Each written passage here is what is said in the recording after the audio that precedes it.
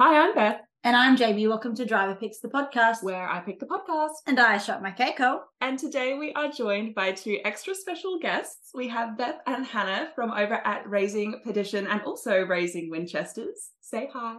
Hi. Hi. Always exciting for an occasion for B1 and B2. Yes. Thank you very much for joining us today, guys.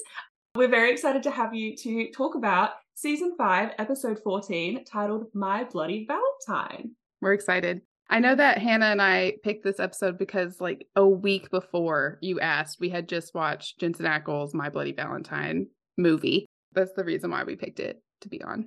Okay, I love that. I didn't know that he was in a movie called My Bloody Valentine. The concept is not the same. Okay, I was going to ask. It's good though. I mean, it's like cheesy good. I love that. So this episode title is not actually necessarily a pop culture reference, but specifically a Jensen Ackles reference. It's apparently also a song. I was looking it up. It was from the movie, but it's also a song by somebody. So it's like a double whammy. Great. I love when our guests come more prepared than I do. You know what, though? I'm very prepared this week because who wants to hear my PSA of the day? Does anyone have any guesses? Oh, that's such a good question, Jamie. I actually did not think of one. Do you guys have any? I was literally watching the episode and I was like, I need to think of a PSA to guess. And then I completely don't eat people. I don't know. It's so true. That is such a good tip. Just don't do that. I'm like thinking through the episode, like desperately trying to think of anything. And like the problem is, it's not what would we think a PSA would be. You're so it's right. what would Jamie think a PSA would be. So different. I don't know what you're talking about. I'm perfectly normal. I'm the only one here without the brainworm. Do you have a guess at all, Hannah? No, I'm not even going to try. I just want to hear Jamie's. Am I allowed to forfeit? I literally don't have the only thing I can think of is like health safety stuff because of that guy who like is fully in the deep fryer, but we have done almost that exact health and safety before. I hate that part. Just me too. There's like the revisiting of like locking Sam into the panic room when he's like addicted to something. Like that's not the best way to deal with that. Shocking that this is not the first time we've seen this exact scenario. So no guesses today? No, I don't think so. Okay, my PSA for the day is tag your war. Yeah, okay. So actually Don't Eat People was not that far off. Not that far off, no. That's a strong PSA. I don't think we have to discuss it. I think it stands for itself. I do hate that scene. I don't know how you guys feel about it. I immediately regretted picking this episode at the first scene. To be totally honest, I forgot what this episode was about. Like I started to watch it and I was like, oh. My first note is immediately regretting choosing this episode, LOL. That is the first note I have. I love that. My first note was Russell and Alice were actually so cute before they started eating each other. So we were having like a similar... Well, my first note was tag your war. So... Mine was big old no to the blood kink we got going on here. So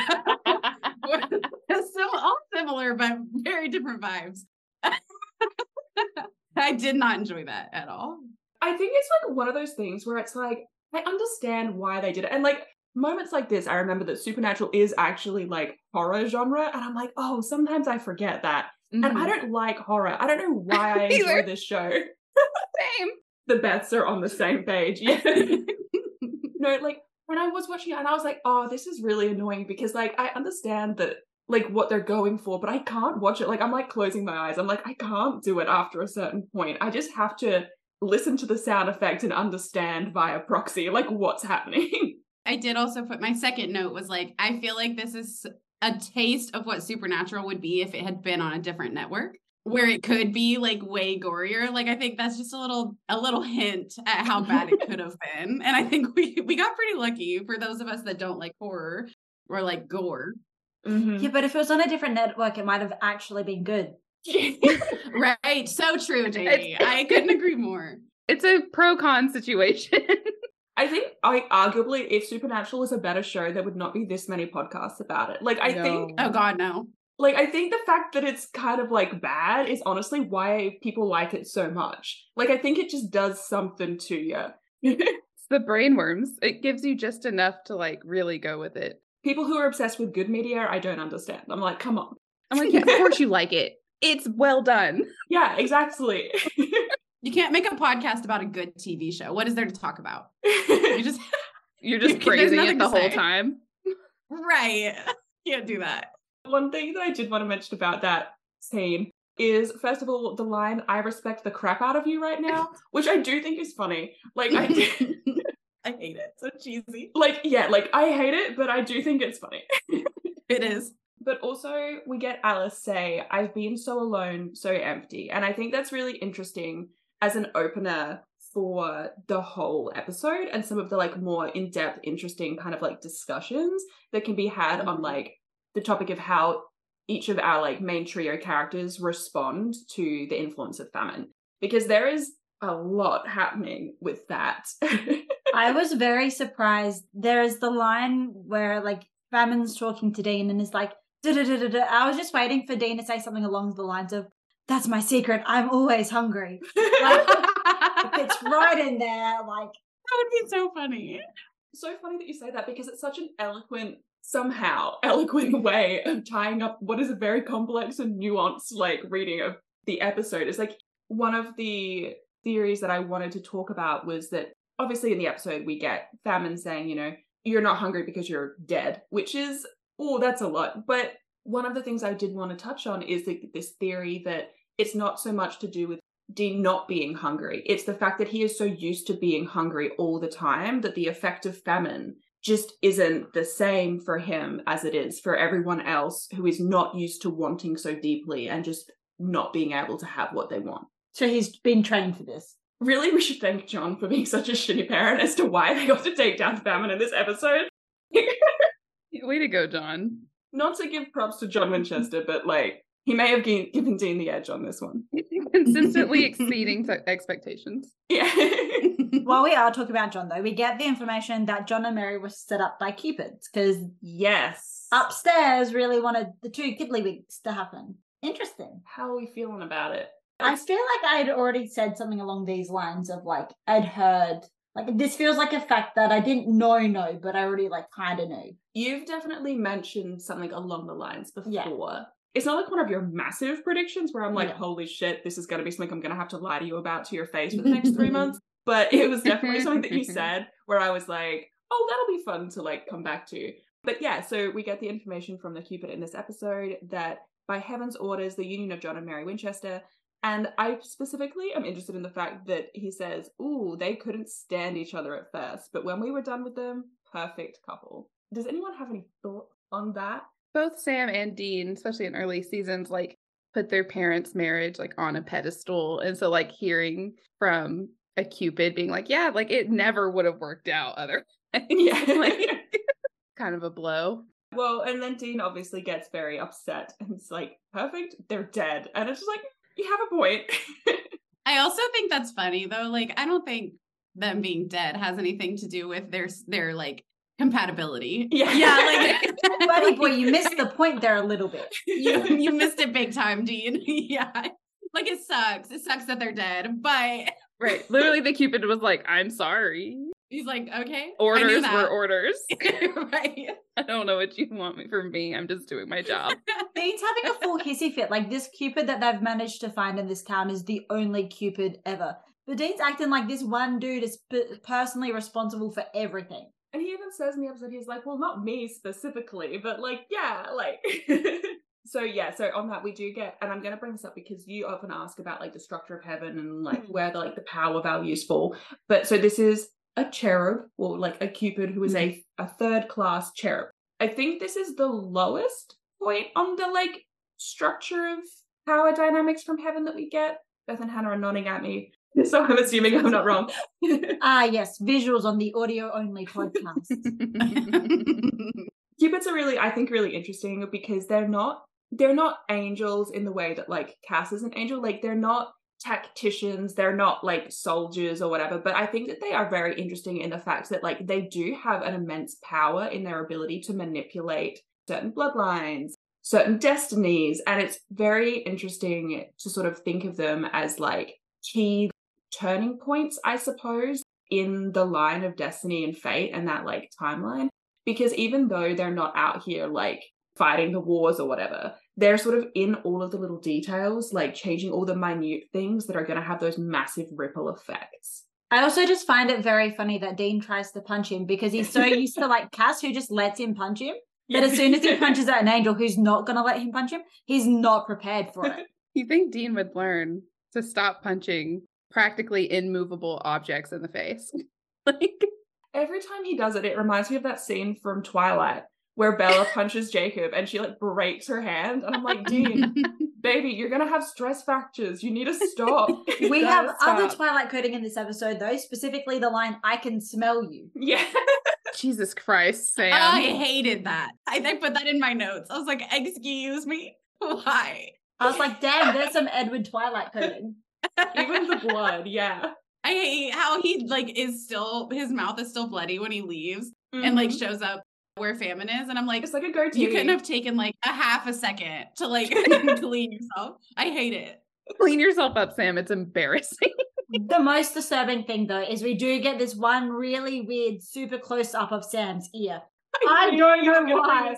I knew you were going to bring this up. Why wouldn't I bring this up? Exactly.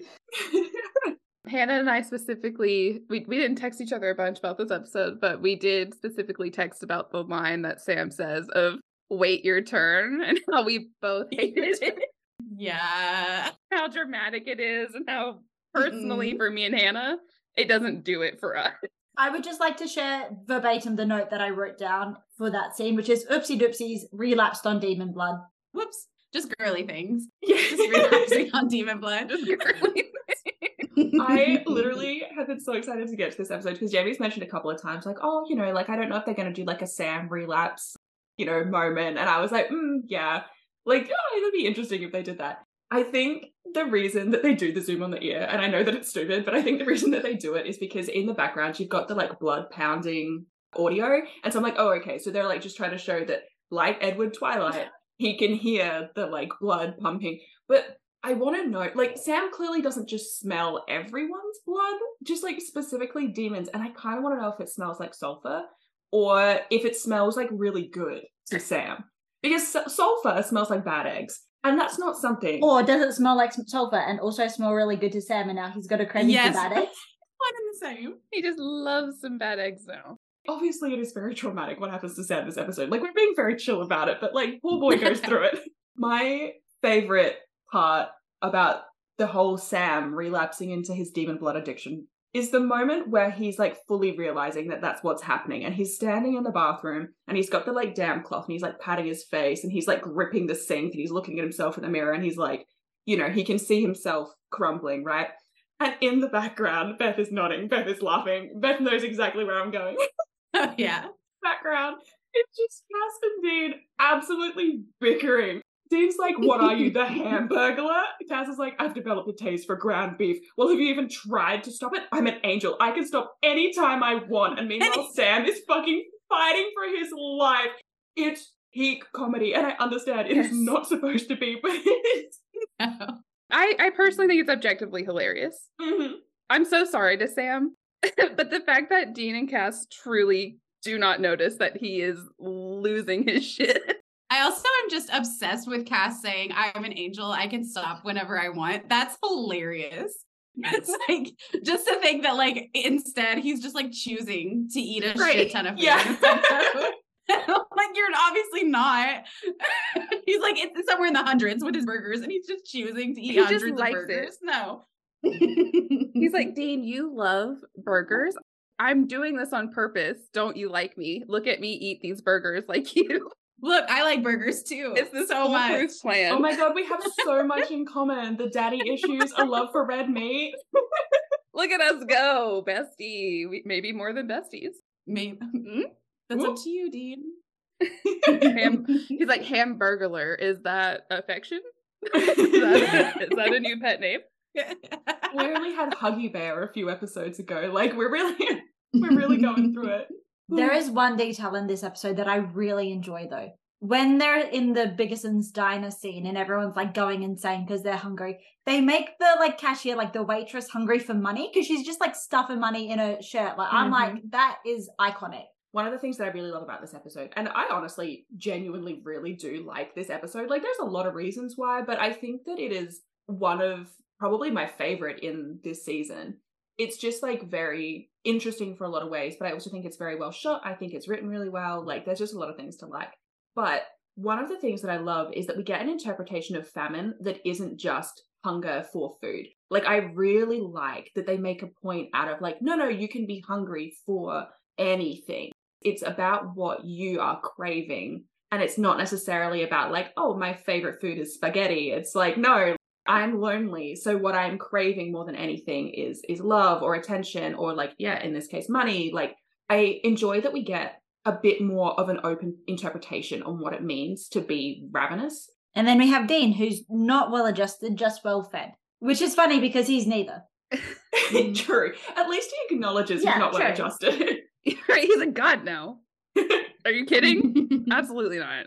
I think it's interesting that he says he's well fed, but in like my opinion, like he's one of the most starving characters we have throughout the entire series. And that's why like he's so repressed. That's why famine isn't really affecting him, because he's just like, it's just another day, you know? He's so used to being hungry that it doesn't actually change him because his normal behavior is him while he's hungry. Exactly. And also normally, like, because we always make a point when Dean doesn't eat, because it's normally, so it's interesting that in the episode where they're emphasizing hunger, he does, like, you never see him eat on screen, which is really weird because it's very rare that we see, especially a situation where Dean would normally be eating, but he doesn't eat. And this is one of those things that we've talked about a lot. Usually it's a really good indicator of like something is wrong. Either Dean is feeling particularly emotional or vulnerable in a moment, or there is some sort of like ulterior external thing that's happening. And it's like usually you can pinpoint like, oh, okay, because Dean will always eat. And so what is like super interesting for me is that in this episode, we specifically see Sam eating, like Sam's got his salad and he's like, you know, shoveling it down. And then we also have Cass eating, which is just bizarre. And yeah, you just have Dean who's just like completely abstaining from everything. And actually we don't even see him drink until the end of the episode. And even then he like looks at the bottle and decides to not drink anymore, which is another thing which is odd for him. There is a line that I want to address, and you guys probably won't understand it, but Beth will understand why I'm putting this line out. We get the line that it's unattached drifter Christmas, which is a funny line objectively, but also it really just nicely ties into my favorite show, Leverage, where we get the line grifter Christmas. I knew you were going to point that out. I also wanted to talk about this line, but for a different reason. So I would just like to point out that, first of all, in this scene, Sam says to Dean, it's when a dog doesn't eat, that's when you know something's really wrong. And I was like, Sam, what the fuck? So was Dean, basically. He's like, yeah. A little rude, but okay. Okay. I love that he's like remarkably patronizing concern, duly noted. Like, yeah, actually, that's the correct response. So true. Quick question for the room. Is Valentine's Day a big thing, like, in America? Because, like, in Australia, I don't think it's really a massive thing. No. It's pretty big. It's pretty big. Most people go out. I personally don't, but... Neither do we, but, like, America as a whole, yeah, like, it's a very commercialized holiday. Like, you're going to see hearts literally everywhere. People are going to, like, all the companies are going to be selling, like, Valentine's Day themed pizzas in the shape of hearts, or, like, you can get at Chick-fil-A, you can get like a heart-shaped thing of chicken minis, and like it's a big deal. Macca's did a deal on chicken nuggets this year, and that was, and you bought the chicken nuggets and they came in a box that had like a heart-shaped hole in the top for the steam, and that was like it. That's hilarious. They said that's what you get. Happy Valentine's Day. You get a heart-shaped hole. Valentine's Day is a thing in Australia, but like for me, the most notable difference between like Valentine's Day and a normal day of the week is just the restaurants get booked up. Yeah. It's like if you have a partner, you'll probably go out for dinner for Valentine's Day. But like the last like 4 years in a row, I've forgotten it's Valentine's Day until it's actually been Valentine's Day. But I've been working food, so I've known it's Valentine's Day just because more people come into the store. Valentine's Day, like in elementary schools, like it fucking pops off. Like they're doing Valentines to each other, like friendship parties. Like they sell so many kinds of Valentine's cards in the stores. Everybody makes a little mailbox. And then on Valentine's Day, everybody brings little cards for each other and you put them in each other's mailboxes. It's a big deal. It is. We don't do that. Also, That sounds crazy. It Yeah. sounds like a straight up nightmare. Like, nobody is- liked me in primary school. Like, I would be the one Exactly. kid who didn't get any. Yeah. Exactly. Yes. Or you would get one that like everybody else got something like really sweet, or they would like actually write something, and then yours was just like, you're cool. And you're like, oh, Oh, and just like you feel bad about yourself. Yeah. Sounds no, like it's you're not speaking great. I from don't like it. experience. Are you okay? No, not at all. Not at all. I was very popular. like in middle school, it just gets worse because like you don't have those little parties anymore. But like because we've been like raised in the school system to like make it a big deal. On Valentine's Day, you see people like get flowers, stuffed animals, and then like people like me, I was like, I'm getting nothing. Like it's so fun and cool. Something else that I hate is people bring like cupcake, pass them out to all their friends in one class. They're like, you're all my friends. And then you're like, I didn't get a cupcake. I feel like that's so cool for me. So fun. I would love a cupcake, but it's fine. I'm okay. No. Nightmare. Oh my god. Yeah, it's not a good time. The No. closest, For the kids. closest thing that I can like equate to is like when I was in year 12, we did this like the thing called the year 12 retreat, and we like went away like all the year 12s in the, it was just like senior year. It was like a one night camp thing. Anyway, so we all go, and one of the things they did was they put envelopes up in like this whole thing, and like the idea was that you would go and you would put little notes in everyone's envelopes. And like you get them at the end of the thing, and I was going through mine, and I was like, so many of them were just like the only thing anyone knew about me clearly was that I was a redhead, because all of them were just like, you have nice hair. And I was like, Oh wow, my I have God. 30 notes that just say, I got one that literally just said hair. That was it. That was the note. And I was like, well, thanks. You I do was like, have yeah, hair. I do. So I was like, okay, well, They're you're not wrong. It's true. I was like, thank you. But I was also like one of like That's so 3 people in my school who had red hair. So I was like, I get it. Like, that's the thing that you notice, but also, you know. See, Yeah, anytime we did that's anything like fine. that, I just got a whole bunch of like, you seem really smart. Yeah, I got that kind of too. Like you're so smart, and I'm like, you just have never heard me speak before. You think I'm smart because I'm quiet. It's a really fun way to get to know how little everyone knows about you. Yeah. Does anyone have anywhere they would like to go from here? I noticed something that was a little interesting with like lighting and stuff like that. So if that's in the Cupid scene, and in the beginning, Cass the entire time is illuminated by the back window, which is like by lighting. So I was like keeping an eye on it because I wanted to see if Dean ever was or if Sam ever was. Sam is never illuminated by the window. But once Dean punches the Cupid, so he punches the thing that is destiny, he is then illuminated by the window. I know. And it drives me insane. Cupid specifically play on attraction. Mhm. Like, it's not Mhm. even just like Mhm. general destiny. It makes me want to run into traffic. The supernatural effect. Oh no. It's truly something I never would have noticed if I had not been watching an episode specifically to dissect. But like, why? Why is Sam never illuminated by the fucking by window? Mm-hmm. Because he's the straightest man I've ever seen. So true. It's so true. It's so fair of Jamie. I also wanted to talk about this scene. I think we can't talk about the episode without talking about this scene. I adore the bylighting. I had the same point that I wanted to make, so I'm so glad that I wasn't the only one who was fixating on that. I also want to talk about the fact that Dean is looking at the Cupid's dick for so long. Yep. He's just staring at it. And when he turns around, he looks at his butt.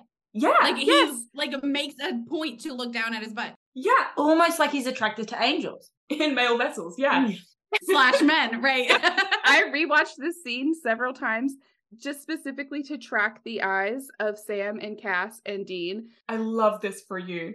And I'm like, it's one of those things where I want to like find Jensen Ackles. I'm like, why did you keep glancing down? It's not even glancing. When Cass is talking to him, he's just straight up just looking. There's not even any ambiguity about it. It's more overt than in the Curious Case of Dean Winchester, where he like lifts the blanket. It's more than that. Straight up looking at his dick. I'm like a baby boy. And Sam and Cass are not. And I just think that that's very interesting. The jackals of it all, the jacking Like, choices. why? I just don't get it. And then we just walk around and we're like, no, Dean's so straight. Dean's so straight. It's like, but sir, why did you have him staring at a man's penis? That doesn't sound very straight to me. It seems like to me like you're very interested in other male forms. The reason part for me is I'm like, it's not like it's a socially acceptable thing to do. No. It's not polite. It's not. He is just openly staring at this man's genitals. Cass, who does not know norms of society, He doesn't care. He doesn't care that the Cupid is naked. He's kind of uncomfortable with a hug. You know, Yeah. no one hugs in Supernatural. But even then, the Cupid hugs Dean first. And he straight up lifts him off the ground and just dangles him. That's just cute. I like that. I think The that's little cute. shot of his feet, just like. I love Dean being like, is this a fight? Are we in a fight? Like, he was just confused. He's like, physical affection. That must activate my fight or flight reflex. The intricate rituals of men. Oh my gosh, that entire scene, Jensen is just driving me nuts. I just don't. I have so many questions for that man. If I could just put him under a microscope for like 10 minutes. I know, I want to inspect him like a little bug. Do we think that one of the reasons that Dean's not as touch-starved as he normally is because he got his quota filled from the Cupid? That is so sad. It's very sad, but I That's think very that you're sad. onto something. I've been hugged more than I ever have in my entire life in the last 10 minutes. Why would I be hungry? Like, My gas tank is full. That's very sad. Wow, look at this man's trauma. Immediately bursts into laughter. Like, it's just... but here's the thing, like, it's not even like his gas tank is full. It's like after so many years of John, he scratched a new full line in that's like a quarter full. Like he was like, this is where the level should be, but this is where it normally gets filled to. So Yeah. I'm just gonna like... Well, that's a great analogy. Like, he's so used to running on empty that, like, suddenly any little bit feels like so much. Makes me think of the song Growing Sideways by Noah Kahan. Mm-hmm. I don't know what that song is. If my engine runs perfectly. Runs Sorry. perfect on empty. Yeah. I guess I'll drive, is what he says. Oh, that is Dean. Yeah, Coded. that's very sad. Very Yeah. Dean-coded. The whole song is very Dean-coded, truthfully. But that part is Yeah, so very give sad. that a listen later and cry about it. Amazing. I'll tweet at you and blame you for my meltdown. Oh, good, good, good. Well, we're talking about music. Is it Dean's theme at the end of this episode? No, it's not. I knew you'd ask. It's not. I'm like, it's an emotional Dean scene and it's got mild instrumental music in the background. One of these days you'll guess it. One of these days. But I just need to make the meme with like the "Is this a butterfly" meme? Yeah. Literally any piece of slow music with a close up of Jensen Ackles. Is this Dean's theme? I've heard it though, and I still do that. Like, I don't remember what it sounds like until someone's like, "That's Dean's theme," and I'm like, "You're so right, it was." I just don't ever remember. It's now seared into my brain. I was just casually rewatching the Winchesters and I was just multitasking and I heard it and I was like, what is happening on the screen? Because now it's just like in my ears. I couldn't tell you it like right now, but if I hear it, then I'm like, Dean. I could pick Dean's theme out of fucking, like, it could be playing a kilometer away and I'd be like, Dean's theme? Like, if I was ever in a coma, that's what you'd play. I have to go to there. Yeah. No, actually, to I was there. at work the other day and we had on a playlist and it had, like, it was just like some older songs and Night Moves came on and I had a physical reaction and I was like, oh, I'm having an emotion right now. I was not expecting it, but I was upset. I'm having an emotion right now. I'm having a singular emotion right now and I'm not okay with it. Also in this scene, like, Dean seems to be the most unsettled by the nudity and I feel like that's Yeah. probably projection. Like, it's just like, he's Yeah. just like, Gay. he's like, I cannot be okay with this. Oh dear Lord. Oh no. Like, it's just, he's just a little too extra with it. And then also he winks at Cass in the scene. While we're talking about, like, the Jackal's jacking Joyces here, I want to talk about when Cass is first like, no, it's a Cupid, right?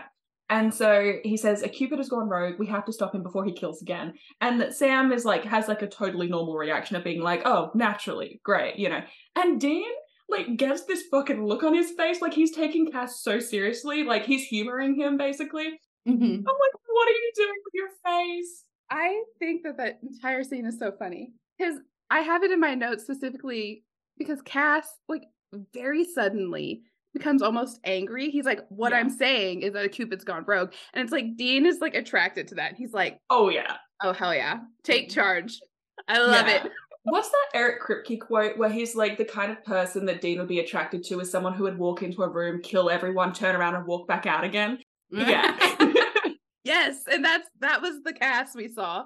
And he's like, oh, absolutely, baby. Of course. I love that people like Eric Kripke will say things like that and then not connect the dots. I'm like, it's so interesting that you're so close to the point. He's making his own puzzle and he's not connecting the pieces. That's hilarious considering what I know of Christian Kane's character in Supernatural. That is actually such a good point. I don't know if you guys know, but Christian Kane, who plays Lee in season 15, is one of the leads in Leverage. And his introduction scene in the pilot is him walking into a room, killing everyone in the room, and walking out. Love that for him. The layers of it all. That's some like extra meta. That's like cross media meta. Yeah, at this point, the Supernatural Leverage shared universe is fucking real, which is ridiculous. Like, I don't think we can like not mention it, but the phone call, the Dean Cass phone call in this episode, it's just... Cass is just so iconic in this entire episode. I love him so much. Who would have guessed? I know. Who would have guessed? He's so adorable. What's so funny though is that, you know, if Sam had been the one to try and call, like, Cass just wouldn't have answered. Yeah. He'd been like, oh my God. Or he would have just like entered the hospital in a normal fucking way. Yeah. But Dane's like, I'm halfway through this address, and like he's like, I'm here now. Also, like, how, like, it's just a coincidence that Cass is able to get right up close to Dean. What I think he did is I think he like popped up just outside the window, saw where Dean was in the room, and then popped in. Or like showed up invisible and then maneuvered himself before appearing. Yeah. He's like, yeah, this will be great. Dean will like this. He this. has a plan. Yes, he has plans, and he's like, I have to do this. Mm-hmm. He's a tactician. We know this. It's supported by canon. He is. And he loves to be invisible. So my note about it was, could you two stand literally any closer together? I also love that they went so far as to have the echo from the phones. Like, you can hear. So funny. It's so good. I love the attention to detail. I also just love the fact that they're like, oh, it's a Nokia and Angel's Cass. Like, there's no hesitation. There's no, oh, Cass is off to it. Like, no, Cass. Right before all of this, the My Bloody Valentine nod to Jensen is when he puts the heart in the box of candy and he puts it to Sam and says, will you be my Valentine? I think that's like the major nod to the movie because like that happens in the movie. The thing with the movie. It's a lot to explain, but yeah. I feel like maybe next week we just need to do an episode on the other My Bloody Valentine and like how it ties into Supernatural. Because this is like, I'm just like listening to you guys describe it and I'm like, We love his character. Yes. Tom Hanninger. And he's so similar because like Jensen filmed it. It came out in like 2009. So it like just is Dean almost. Like he looks like Dean. He wears very similar clothes to Dean. He acts like a lot like Dean. Yeah, it's very cute. At that point, Dean Winchester had taken control of the vessel. Yeah. Yes. Yeah, it was starting to bleed through. Something way less important, but that I think is very funny is the mortician guy being like, he calls their body parts good and plenties, which I just thought was so crazy, but so funny. I was so sad when he died. I liked him so much. He was so chill. So did Dean. He's so nice. I love him. I actually adore him. I think the performance from that actor is so good. Like, we rarely get really like fun and interesting specific personalities for the people that they're just randomly dealing with on a case, unless they're specifically important to the plot. And so like it was so fun to like have this guy who's just like kind of a fun dude, and like even Dean makes the point of like, oh, I really liked him, and I was like, yeah, me too. Like, he's such a vibe. I love that he's got everything. He says all their good and plenties are like Tupperware, and he's like, please remember, refrigerate after opening. Like, he's just so fun. Yes, he's silly. I like him. R.I.P. R.I.P. R.I.P. That'll be Hannah's fixation character when we get to season 5. It will be. Season 5, I'll be like, I loved him. Like immediately, that'll probably be. That's so true, Beth. I always like just a character we see one time. I'm like, they are the sweetest. I love them so much. They shouldn't have died. I love it. I actually also want to talk about like another character who dies in this episode. I want to talk about Brad, who is the dude who is like the head of the, like, he's got the project that he's running, and he's like pissy at his friend who's like distracted by his phone talking to his partner, right? First of all, I'm on Brad's side here. Like, he is the lead in this project, and his coworker / friend is like screwing him over. And I'm like, that is not Also, for nice someone of he's you. only been with for like a week. Mm-hmm. It's not an established relationship. It's not like, you know, his wife's at home with a kid or something and she just wants him home to like help out with the fucking housework. Like, you've been dating for a week, bro. Chill the F out. Right? So I'm like, Brad is right here. I almost completely agree with Brad, except for I just loathe the whipped. I just hate that. I agree. I think that's very 2009, 2010 cringe. Mm-hmm. And I dislike that. But otherwise, Brad is right. Yeah, justice for Brad's Brad, so right. honestly. When he gets shot, when like she just shoots him, it reminds me so much of that like SNL sketch that What You Say. You're so right. Yes. It's like something's always going to keep us apart, like work, sleep, and then she goes, now prison maybe, and Now it cuts to his prison? leg falling off the. It's so fucking funny. I'm like, this is comedic gold. Also, like, the fact that Brad's like, oh my God, like, she's always like this. It's like pretty clear that the girlfriend's been like this the whole time they've been together. And like, she just kind of needs to take a chill pill. For a week. Like, I understand like famine making it worse, but like, he has a job. Maybe relax a little bit. Like, just be a little cooler. It's not that serious. Obviously, it is that serious because she murders a man over it. So No, I do love it. And actually, while we're like kind of on it, I do want to just make a note. This was a Ben Edlund episode. I love a good Ben Edlund episode. I'm a sucker for it. we love Benny. Yeah, he's good for introducing really fun characters. Like, he gave us Crowley just a few episodes ago, you know, and so I think it's fun to have sort of more fleshed out once-off characters than we sometimes get. Like, a lot of the time we get sort of these two-dimensional characters who exist purely to like die for like the sake of introducing the monster or whatever. And like, I get that, it makes sense. Like, they don't have a lot of time to devote to these characters, but I think like everyone we get in this episode, like we get Russell and Alice, we get Alice's, I assume, roommate, we get the two that we were just talking about who are with Brad. I think it's Alan maybe is the guy's name. You know, we get the coroner. Like, all of them are really fun characters in and of themselves, even though ultimately they're not important and we're never going to see them again. Like, I just think it's kind of nice that he's put that like attention to detail in and given those characters a bit more, rather than just like, oh, they'll just die in like a minute, so it doesn't matter. One of the things, when Dean and Cass are in the car outside of Bickerson's, Cass is like, I know the plan, I go in there, I do all that, and he's gone for less than 15 seconds, and Dean's like, this is taking too long. I love that. Separation anxiety. I also wrote that down, and I specifically was thinking about Lily Sunder has some regrets, and I was like, this will come back. Yes. And that episode has different circumstances. It does. This will come back like a nightmare for me. Every time Beth says this will come back, it's never in a fun way. Oh, in this case it is. It is in fun. In this case it is. Yeah. I promise. I don't know if I can trust your taste. You like Supernatural. Look, yes, I have flaws. So you admit, I'm only human, Jamie. What I wanted to mention off of that as well, like while they're at the Biggersons, like Cass obviously goes in first, and then Dean's like, this is taking too long, and he goes inside and he's like kind of making his way towards famine. He sees Cass like just absolutely gorging himself on fucking raw beef mince, which, like, first off, I think we have to note, poor fucking Misha Collins this episode, like the amount of stuff he would have to have been consuming, like however many takes they did on every single one of these scenes, he's eating in almost everything. Do we think Jackals was walking around being like, thank God it's not me? It's like I don't know how true this is. Oh, I think I know what you're about to say, actually. That like Jensen like actually like told him like, dude, like you've got to learn how to like not eat it. Like, yeah, like, because I think there's something about like he wasn't using a spit bucket, like he was just actually eating for every single take, and just was like, what are you fucking doing? Spit it out, man.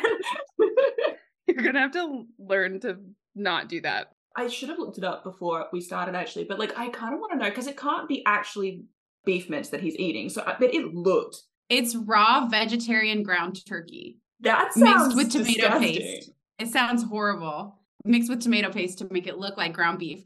The absolute trauma Misha Collins had to go through on the set of Supernatural.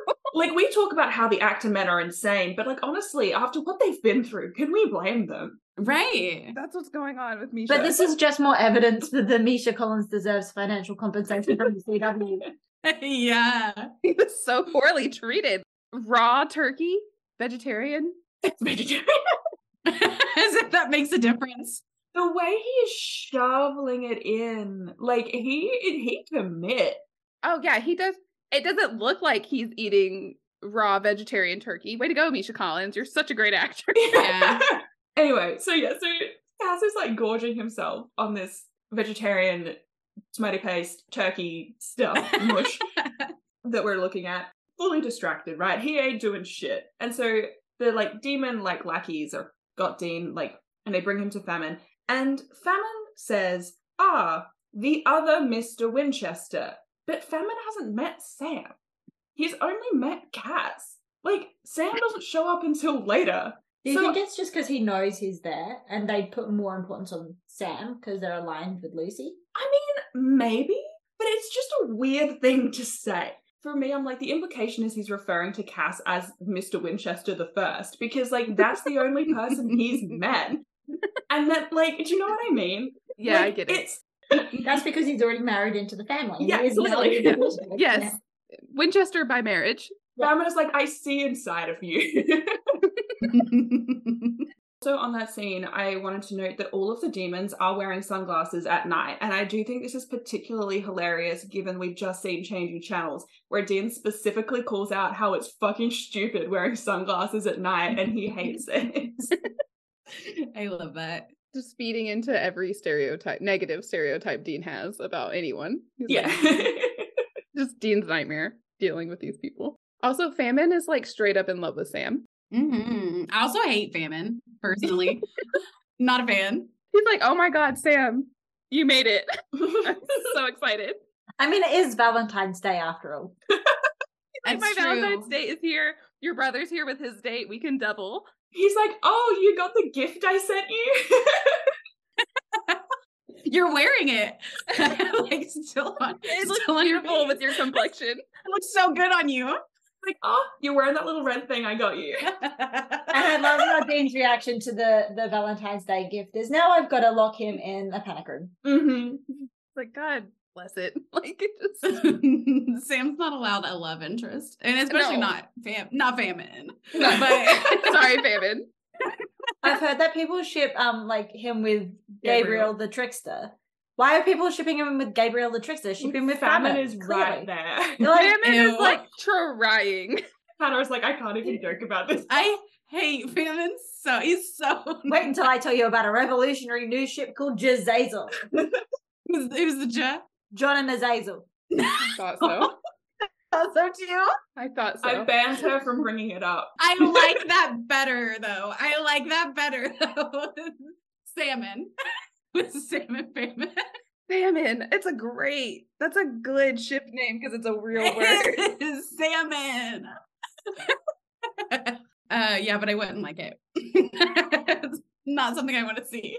Also, he's like, you don't want these extra gifts that I can have you, then I'll eat them myself. And then Sam exercising all of them. Genuinely, my only reaction was like, what? I don't understand what happened to Famine because they don't really show it. I don't know what Sam did. I do love though that moment has the same vibe as like, you know, like every movie ever where there's a girl and they're on a date and she's like, I can't eat it all, I'm on a diet.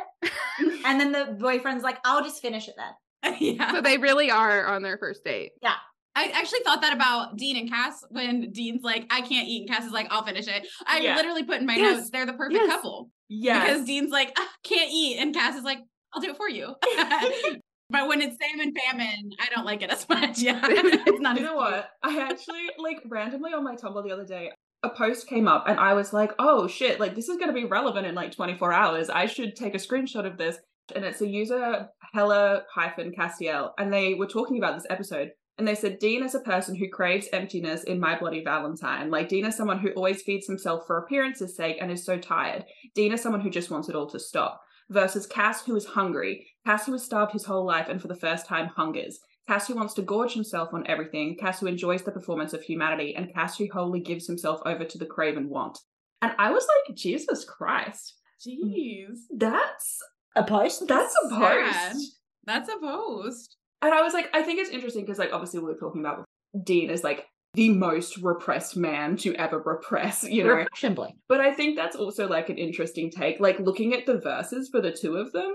And, like, yeah, so, like, Dean is like, I can't eat this, or I'm not hungry. And Cass is like, I'll do it, you know. Whereas, like, normally it would be, like, Cass wouldn't even order because, like, why would he eat? Unless it was for the performance of it. Not to Edward Cullenify another Team Free Will member, but, like, you know... You know, so I thought that was interesting. But I also think we get, I can't remember if it's maybe a season 10 episode where they have their little burger date and we get the, like, inverse. We get, like, Dean takes the, like, burger from Cass. So that's a little bit cute as well. I forgot to mention earlier that Dean looks adorable in the little apron. The stuff with the body, with the good and plenties. He looks so cute. He looks so cute. I love when they put them in little outfits. Yeah, me too. It's adorable. And, like, they already look good in their suits. Also, this episode does something that I love that Supernatural consistently does, and it's do the absolute close-up shot to Misha Collins' eyes. And they're like, we just got to put that in there. It's our quota. They're like, these are the money makers. We're hiring this bitch for one reason only. His ability to eat ground turkey. To eat raw turkey. Exactly. And also Cass can just, like, casually read minds. Like, he read the Cupid's mind. It's also funny to me that he didn't just do it. He waited until the Cupid was like, read my mind. He waits He's for like, consent. okay, if you insist. Oh, one other, like, iconic moment from Cass this episode that we haven't touched on yet is when he's eating the burgers and he just kind of giggles and he's like, these make me very happy. It's so freaking cute. And Jamie, for your reference, that gets, like, used as a GIF so very much. It's delightful. Another thing that I think is funny and also isn't important. Again, my notes are just full of things that are like, this could probably not be said. Do you know what? These are the best points, though. I love when Famine calls people a swarm of locusts in stretch pants. I was like, I need somebody to draw that because that's so funny. If you saw that as a drawing, oh my gosh, that would be hilarious. It does paint a picture, though. I do paint a picture. Oh, here's one that is not important and funny. When they're waiting outside of the hospital or wherever, and they see the demon, they get in his car, they go, and they have to turn the Impala around to follow. They have to cut the shot short because the Impala would never be able to make that turn. Yeah. Dean was going to have to make a 3-point turn. That's embarrassing for Dean. That's just not as sexy as, like, a smooth U-turn. Yeah. Yeah, so they said cut it short. We see Biggerson's this episode. Do we think Sam and Dean still have the free meals from Biggerson's that they won in Bad Air Black Rock? Was it for just a year? Oh, that's a good question. Like, did they use that? Did they actually, like, take advantage of the fact they'd won I believe they tons did. of free I food? bet they from did. Biggerson's? Dean absolutely would. Yes, Dean for sure He was would. so excited. He was so cute in the episode. He's so cute.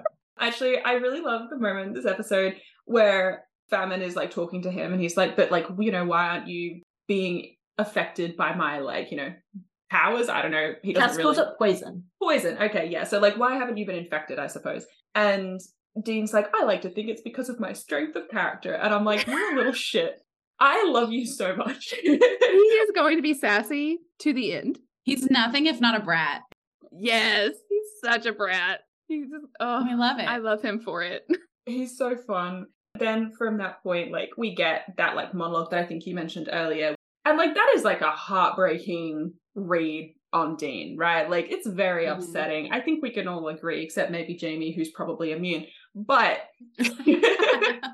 It's just an honor to be here. have you guys ever watched Buffy the Vampire Slayer? No. Okay. I've been meaning to, but no. You absolutely should. Because you like Supernatural, you will draw so many little lines. You'll be like, oh my goodness, Buffy is actually just Dean.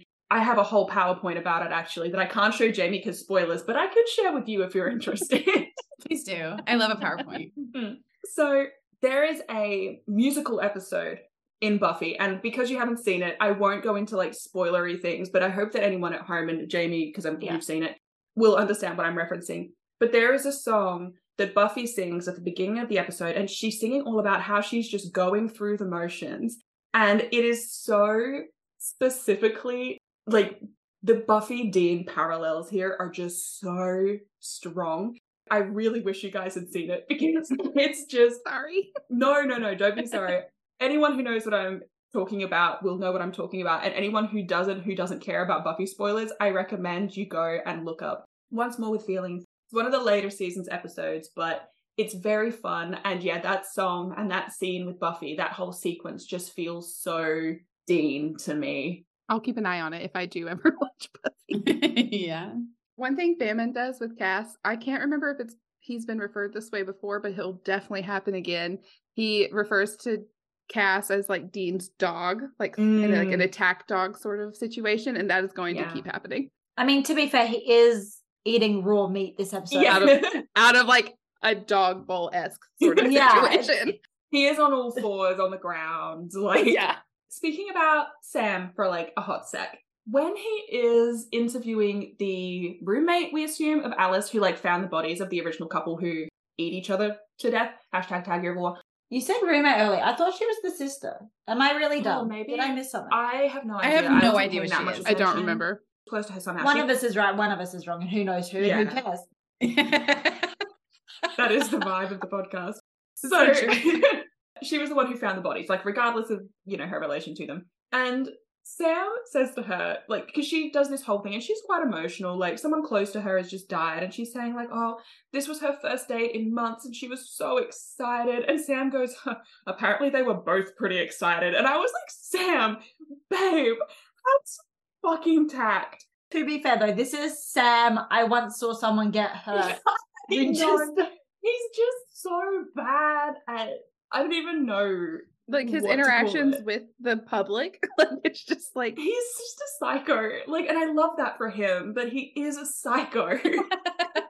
He's like, oh, you're grieving your maybe roommate, maybe sister. Good for you. Okay, couldn't be me. I never grieve. I just respond in a totally healthy and natural reaction of going and getting addicted to demon blood. Way nature intended. Oh, so you're grieving? Have you tried revenge murder? Like, come on, get with the program.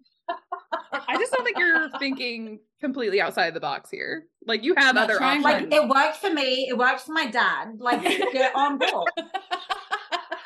And I love that. Like the whole time, this woman is just like, okay, like she just keeps going. Like she kind of looks at him weird, but then just like keeps doing her. Is sorting this girl's stuff. Is holding this girl's stuffed rabbit. We also have another moment from Sam where I'm like, sweetie baby, get with the program. Where it might be Cass, actually, who says they're trying to, like, get Famine ready. And Sam's like, ready for what? And I'm like, Sam, babe, where have you been? The apocalypse, my dude. It's the what of the season. Keep up. Remember that thing you accidentally started by murdering Lilith? Yeah, it's actually a pretty big deal for you personally. Like, where are you? You have a personal stake in this. You know that thing that Lucifer's trying to convince you to be a meat suit for? I'm just like, sweetie, where have you been? This is like in Changing Channels where he's like, Gabriel was like telling them like, Michael, the older brother, Lucifer, the younger brother. And Sam's like, how does this relate to any of us? And it's like, babe, how did you get into Stanford? Look, I don't think he did. That he didn't actually get into Stanford, that the demons manipulated it because they knew that it would put him where they wanted him. The classes he took just don't make sense. Like, right. I just don't believe that he knows all the things he knows because of Stanford. I don't believe it. Sorry, truly unhinged theory. Sam never went to Stanford. He got trapped in a gin dream. Yes. Or he was being tricked. Okay, I do love that.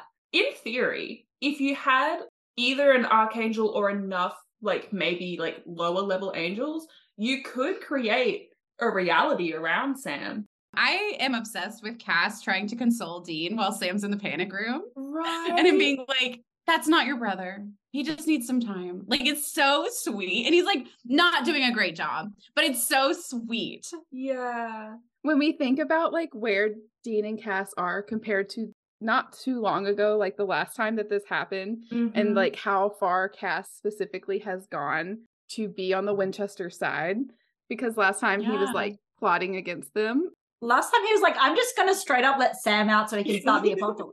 I'm just causing problems on purpose.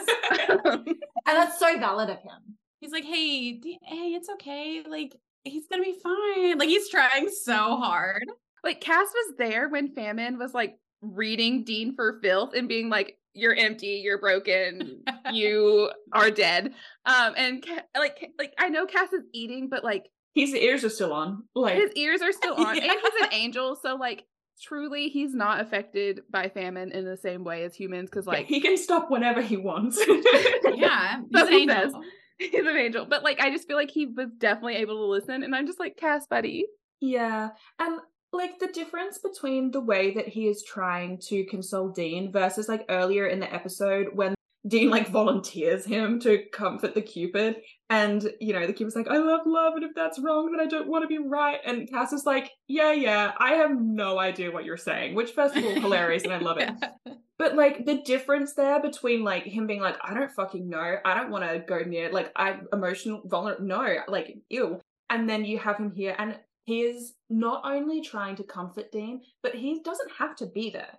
Like, he didn't have to stay, number one, at all. But second of all, he doesn't have to stay there with Dean and listen to Sam. Like, it's that whole thing of, like, I could go with you, which we haven't gotten to yet. But Jamie's given me a look because she's like, I'm not ready for whatever she's about to say. But I think this is one of the first instances of Cass showing that mentality of like, well, I will go with you or I will stay with you through this horrible, horrible thing that I know that you're not coping well with. It is so sweet. And he is really trying, which is, yeah, like you said, like it's such a difference from when he was like, what if I just let Sam out a little bit?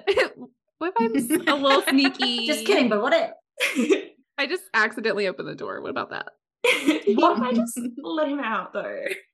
What I do love though is Sam in the panic room withdrawing off demon blood gives us the opportunity for him to hallucinate Crowley so that we can fully mirror the 12-stop job of leverage. I do love that.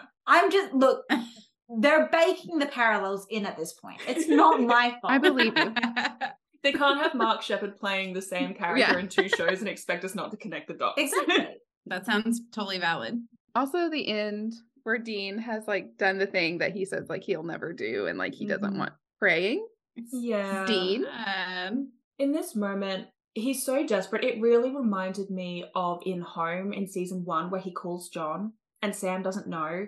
And he's like, please, like, I don't know what to do. And I need your help right now. And it's like the same kind of like emphasis. He's just that desperate. And it's the same, like, I'm lost and I need direction.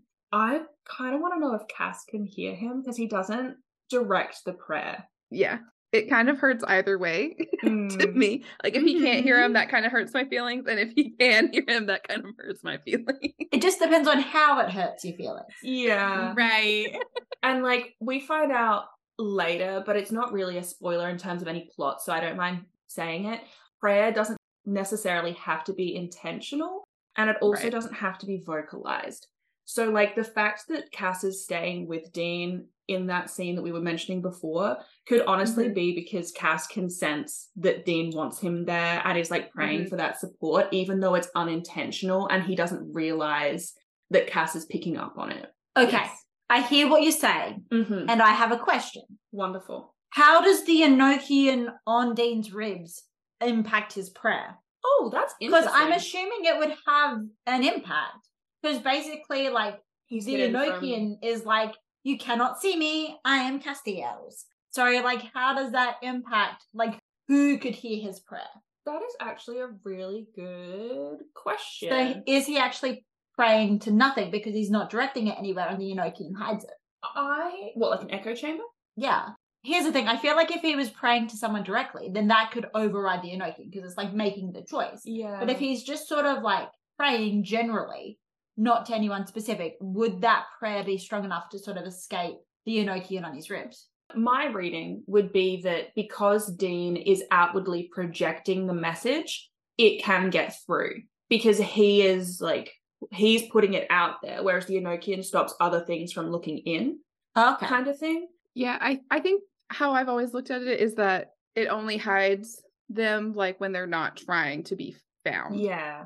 That's how I've always read it. And so if Dean is purposely trying to be found or heard, then, or if it's like a strong enough feeling. Yeah, and I also wonder if like someone can hear his prayer, but they can't necessarily like figure out where he is still. You know, like the Enochian still hides him, but his prayer still gets out. Yeah, it's kind of like getting a call from an unknown number, like, or an anonymous number. Right. It's like, it's coming through, but like, I can't track it because it just says anonymous. You can't triangulate where the person is. He's calling from a burner. That's what he does. He prank calls heaven. When he's bored, he's just like, do you know what's so funny? Yeah. Do you know what pisses Zachariah off so much right now? Yeah, especially Zachariah. Yeah. So I have just a couple of quick points that I just want to like mention before we wrap up. Number one, I love the detail that when they show Cass the hearts in the morgue, he's not using gloves. I know. He just doesn't think to do it. Like, he just picks it up in his bare fucking hand, and then when he puts it down, he's kind of like, oh, and like tries to wipe the blood on the edge of the Tupperware. He's like, oh no, now my hand is messy. I would have liked it so much more if like he did that and then just like Grace cleaned his hand off. Like, I think that would have been like, oh, he's an angel, right? But instead he like wipes it. I'm like, we didn't give the man a glove. Like, we just let him walk over and grab a heart. Like, nobody thought like, wait, put a glove on. I kind of love it though. It's very unhinged, like Cass. It's when Dean goes to call, Sam's like, it's Enochian, and Dean's like, oh my god, angels, let me call Cass. He takes one of his gloves off to use his phone, but then has the other glove still on and touches his phone. And so I'm like, dude, that's not lab safety right there. No. And lab safety is Dean Winchester's number one concern. Absolutely. So I mean, he shocked. is a germaphobe. So I'm just like, and so I feel like they dropped the ball there. Like, they fucked that up. Dean wouldn't have done that. Maybe he didn't really use his left hand because he takes his right glove off, right? And he like does everything with his right hand. Maybe he didn't really use his left hand because he's not a lefty. I hope so. I that's the benefit of the doubt that I would like to give him. But like when I watched it, I was like, dude, you're touching your phone with your gloved hand still. Like, that's just not how that works. The other thing that I love was, like, speaking of how they just did not pay attention to details there, an attention to detail that I did really like was when they're in the diner and they're trying to hunt down the Cupid. The way they show the fact that, like, Cass is picking up on something and, like, sensing the movement is by showing the fluttering of the decorations and stuff. I think that's just a really fun way to show that, like, something is, like, a force is moving through the space that no one else is, like, noticing. And if, as, like, a general person just in the restaurant, you saw them moving, you'd just be like, oh, it's just the aircon kind of thing. I just think that it was a really fun way to visually show a movement without having to use a CGI effect or something. Like, I think it was just really nice. Yeah. I think that Supernatural tends to do things that are like not there really well. And it's because they don't have the budget for it. And so they had to be creative. And I think that it actually really works well in their favor. Like, I'm thinking of like hellhounds and stuff like that. Like, or angel wings, like all of the implications and halos and stuff. Yeah. I think it's way better because they literally just didn't have the ability to do these things. So instead we got things like this. And they spent their whole budget on the ground vegetarian turkey and tomato paste. Misha just kept eating it. And they were like, what if you didn't? Jensen's like, dude. It's incredible to me that like the set department is just like, I'm going to do a good job even if nobody else is. I take pride in my workplace. Unlike all of you. The lighting department this episode is like, it is going to be dark as hell, but we're definitely going to sneak that gay lighting in there. Don't you fucking that worry. That fucking window is going to be bi as shit. We saw the memo. We know what the people want. The only other note that I had is, I know, Hannah, you said earlier, like, you hate famine, like, I get that, I respect it, but I actually really love the performance that actor does. Like, I think that it's really, really good. Obviously, like, they defeat famine in this episode, like, so we don't really see him again, but I do think that he is such a, and all of the horsemen, actually, I think this applies to, but, like, specifically famine, like, I think that he had a better impact than War, who we saw earlier. I think that he just has such a good performance. It really stands out, I think. I do agree. I think the actor does such a good job. I just hate the character. But like the actor and that's valid. Really does it so well, which like I think that's the point. Like the actor does so well that you do hate the character because he's creepy as heck. And you're like, ooh.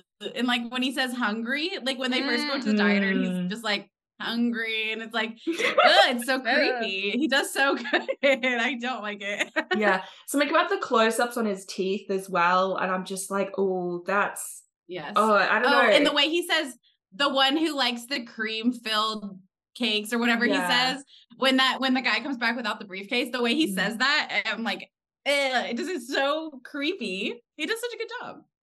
Way to go to that guy. Yeah. Way to go, real guy. MVP. Yeah. Sorry that you had to play like such a rough character, but you did a great job. This episode has like really good like background type characters. Like the actors are doing a really good job.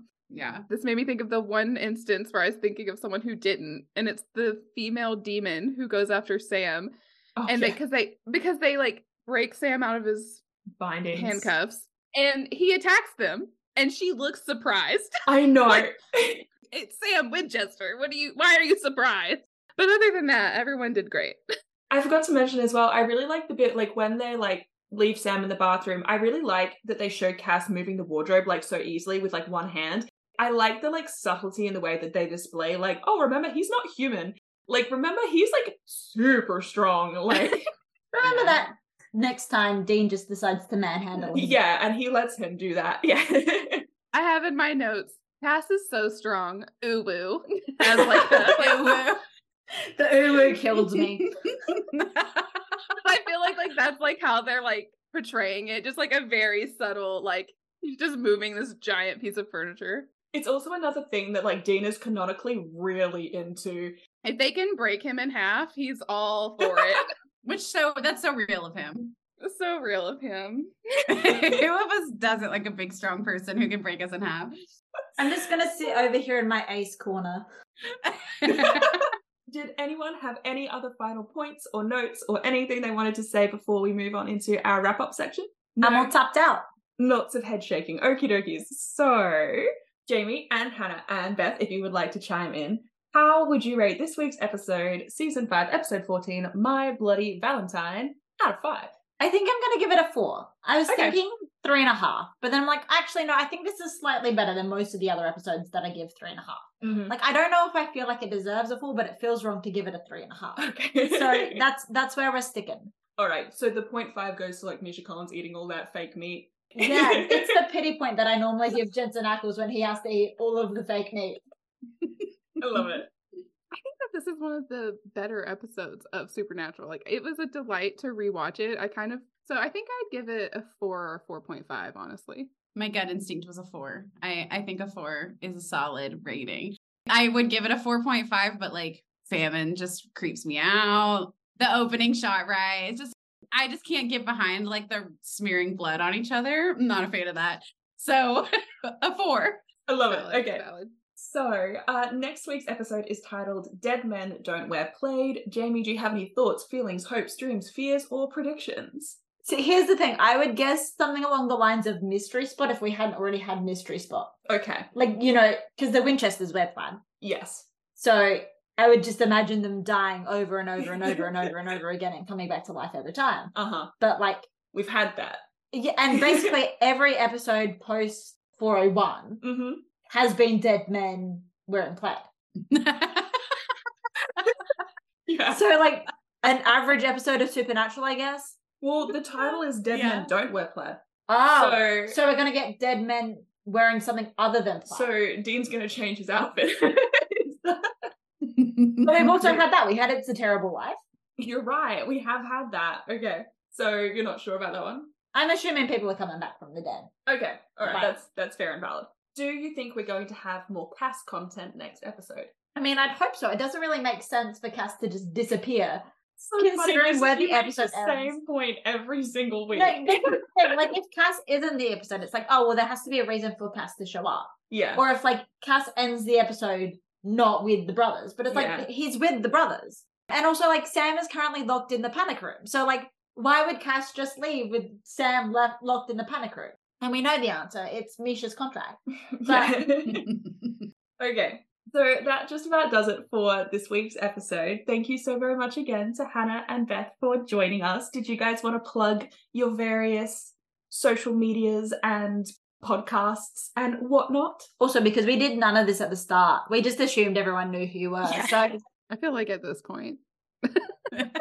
My name everywhere, Twitter, TikTok, are the only two that really matter, is Hannah Loves Dean, LUVS, because someone took the correct spelling. you're not salty about that at all. No, if you're listening to this, Hannah, I'd like to speak to you. I'm assuming that's your name. It'd be so rude if it wasn't. Imagine if they're just like stockpiling them. They just went through, they've got like Elizabeth Loves Dean, like Hannah Loves Dean. That would be so rude. I did like contemplate maybe it's someone named Dean and they like had a crush on someone named Hannah and they were like, Hannah loves Dean. I don't know. It's tough to say, but Dean I loves don't know. Dean. I would like to have the name. Yeah. It's just, yeah, I don't know what our podcast things are. So Just type in Raising Perdition, you'll find it. yeah, or Raising Winchesters. We're professionals. We do this all the time. Do you want to plug anything, Beth? Yeah, you can find me on any social media platform at Beth Loves Cass. If I'm on the platform, that's where I'll be. So, And it's spelled correctly, correct? it is spelled correctly. I don't have beef with a different Beth who took the username. There might be a Beth Loves Cass with 2 S's on Cass. Oh, Who knows? And they're wrong. Beth's They're wrong. wrong. Yeah, they're wrong. Yeah. Beth's is one because that's the way it should be spelled. What gets me about that spelling though is Castiel doesn't have 2 S's to start doesn't. with. Don't even So get us why started. would you add an extra S when he They're To dumb. be a pain in the ass, honestly. like you just drop Honestly, the TL. You don't have yes. to like change Oh. the name. You can just drop the TL. I honestly think it must stem from that line where Dean's like, he really puts the ass in Cass, right? Like, I'm like, oh, so now they had to spell it with 2 S's. Like, they fucked themselves over here. But like, New theory just dropped. Cass with 1 S is the person. Cass with 2 S's is specifically Cass's butt. The Cass. Exactly. I like It's that. like Jack Ding Joyce. I like the that. Castiel's ass. Yes, the Cass. I think that it's also just like such a really good way to see like the writers and like the people who are in control of Supernatural just blatantly saying fuck you to the fandom and being like, I don't care how often you scream at me that it's Cass with 1 S. We're going to continue to write it with 2 because we hate you. it's the 8th dimensional Chazat back at it again. Okay. All of the links for all of those things will be in the description of this week's episode, so you can find it all there as well. And that also brings me to one other point, which is that the survey that Jamie and I are running for the End of Kripke Era will also be linked in the description of this episode. So if you have not filled it out yet, we would really love if you had a look and gave us some answers to some of our questions. It is just going to be an interesting way for us to have a look at what you're thinking coming up to the End of Kripke Era and might inform some of the things that we do going into Gamble. So if you wanted to have a look at that one and give us some of your responses, that'd be great. And that brings us to the end of this week's episode. Because So, end. look, I don't know how many times I've tried to end the episode so far, so we're getting there. We keep getting sidetracked. So if you wanted to get in touch with us anywhere, we are on a whole bunch of different social media platforms. Again, all of the links will be in the description of the episode below. And some possible topics for conversation could include... If you write a salmon fic, tag me. I would love to know, I don't remember if we already asked this when we had a horseman previously, but like I would love to know your favorite horseman and like why you like them or why you dislike them. Do you, like Hannah, do you like the performance but just dislike the character? Like I would love to know people's thoughts because I think the horsemen are really fun and really interesting. Give me your opinions on raw turkey vegetarian. Have you tried it? With tomato paste. Have you tried it? How is it? If you try it, let Yeah. us know. Don't try it. Yeah, Please don't. Give us a rating on raw vegetarian turkey Yeah. mince with Yes. tomato paste. Yes, exactly. Wild that it's raw. That's what's throwing me, I think. Have you ever stood in front of a buy window and felt something about yourself that you've never felt before? Just let me know. Do you also just stand there staring at some other dude's dick? Like, I was gonna say, Yeah, have you ever yeah. been super straight but stared at someone of the same sex's genitals for minutes on end? If so, You might be Dean Winchester, Curtin. maybe think through it a little bit. Yeah. Maybe stand a little bit closer to that bylighting. Yeah, go back to that window and try again. Thank you so much for listening. Hopefully you have had just as much fun listening as we have had recording, and hopefully we will have you all back next week for the next episode, Dead Men Don't Wear Plaid. Bye! Bye!